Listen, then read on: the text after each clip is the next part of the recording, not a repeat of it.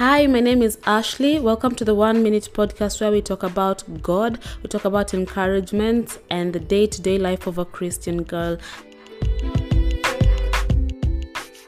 Hey, you look beautiful today. You're God's masterpiece. What did you accomplish today? Look at the positives more than the negatives. What you said wasn't right. What made you say what you said? How did you feel about what you said? Today I extend grace to myself. How can I become a better version of myself? You need me to read for you the whole Psalms or not? You are God's masterpiece. You are God's masterpiece, and you need to affirm this. The power of the tongue lies, life and death lies in the power of the tongue. Now, you need to know that in the midst of everything, conviction works best over condemning. Conviction over condemning. Have a good day. Bye.